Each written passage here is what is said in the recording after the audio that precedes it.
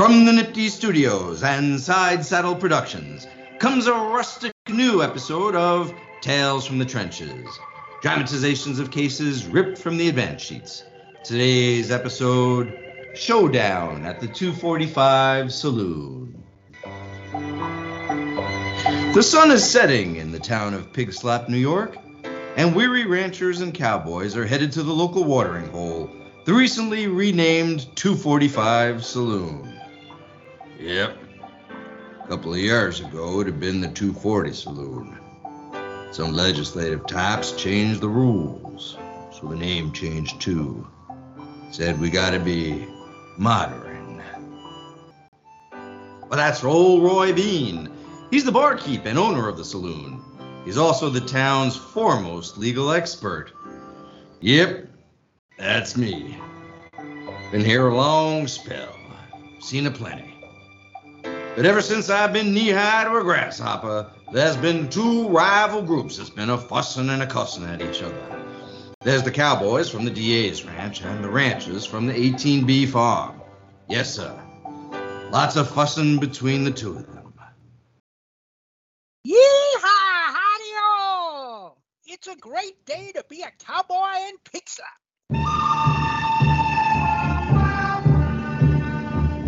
Well, that's Chip Becker, one of the DA Ranch's cowboys. Set 'em up, Roy. Whiskey and milk chases for everyone. Give it a rest, Chip. Some of us just want a nice, quiet moment to unwind without all your bluster.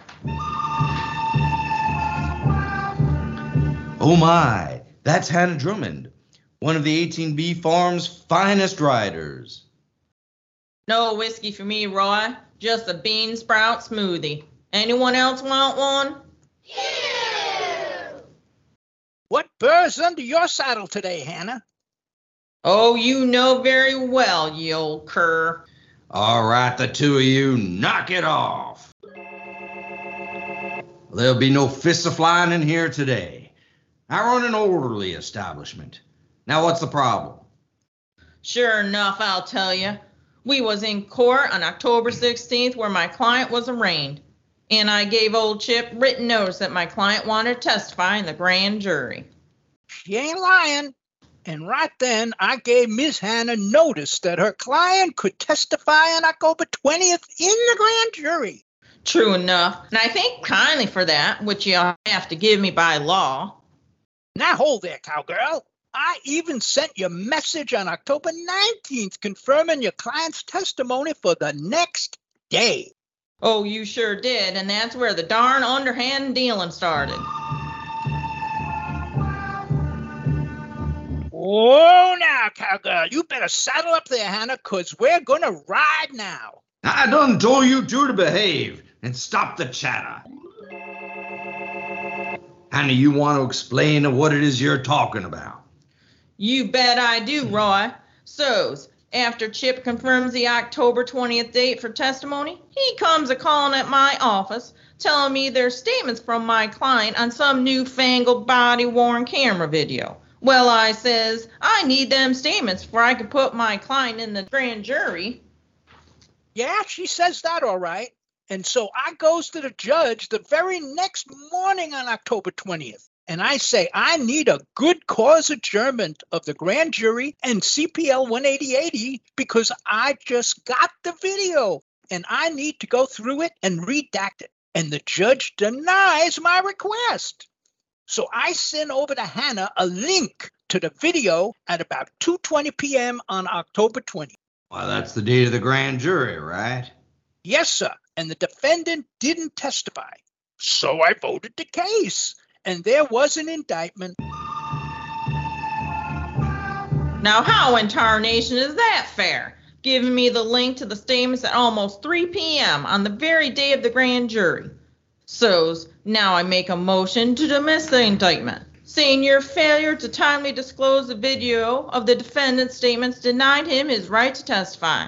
So according to CPL 210-21C and CPL 210-35-4, the grand jury proceeding was defective Because of all you deny my client the right to testify when you had notice that he wanted to testify under CPL 19055A.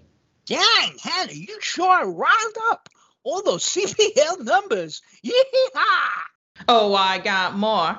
Because CPL 245.10.1c says you have to turn over the defendant's statements 48 hours before the scheduled time a defendant is scheduled to testify in the grand jury. You barely gave me them 48 minutes before the end of the day of the grand jury testimony.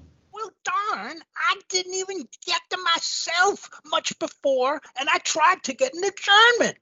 And you saying I'm just supposed to blow 180 for you just 'cause you're dancing like a June bug in a hot frying pan? Now, both of you, hold your horses. Say, Hannah, let me get this straight.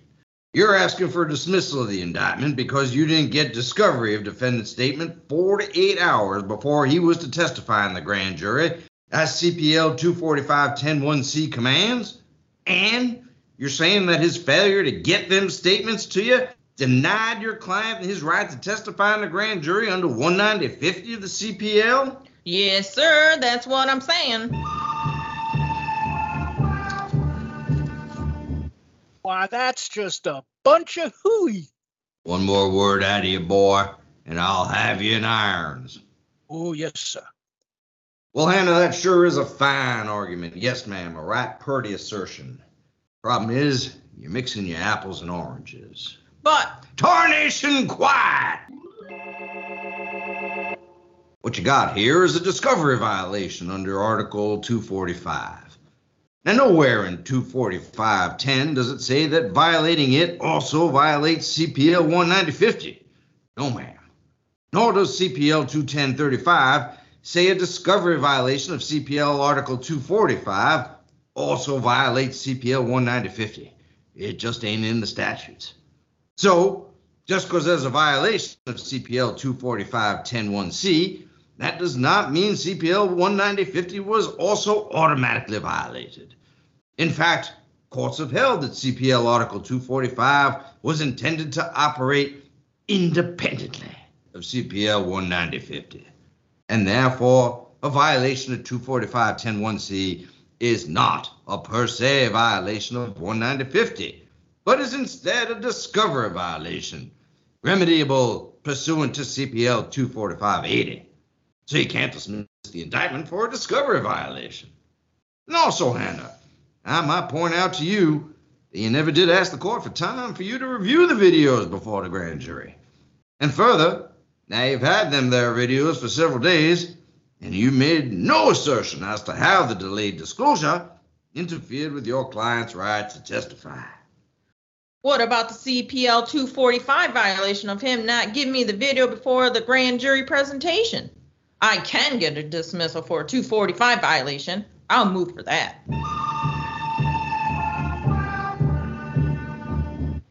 Ah, shucks. Give it a rest, Hannah. Quit sassing her, boy. Well, Hannah, again, we must follow the law. And CPL 245.80 says that the remedy for late disclosure must be appropriate and proportionate to the prejudice caused by the delay. And you've cited no prejudice. All you said is you got the video late, and the defendant didn't testify. And you've not said what was in the video or how its delayed disclosure influenced your decision not to testify. Just like you folks to lay a trap. It ain't right, Roy. No one likes a poor winner, Chip. Dang it.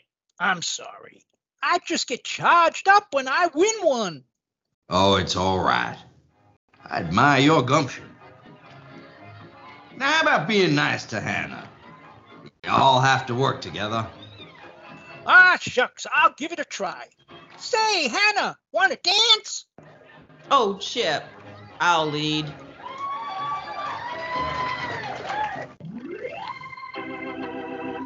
This has been a hootin' and hollerin' episode of Tales from the Trenches. Today's episode was based on People vs. Abdullah from New York County, decided on January 3rd, 2023. All of the cases and statutes referred to in this episode, and of course, much more, are available on Nifty's Prosecutor's Encyclopedia. This episode was written, produced, directed, and performed by your friends here at Nifty.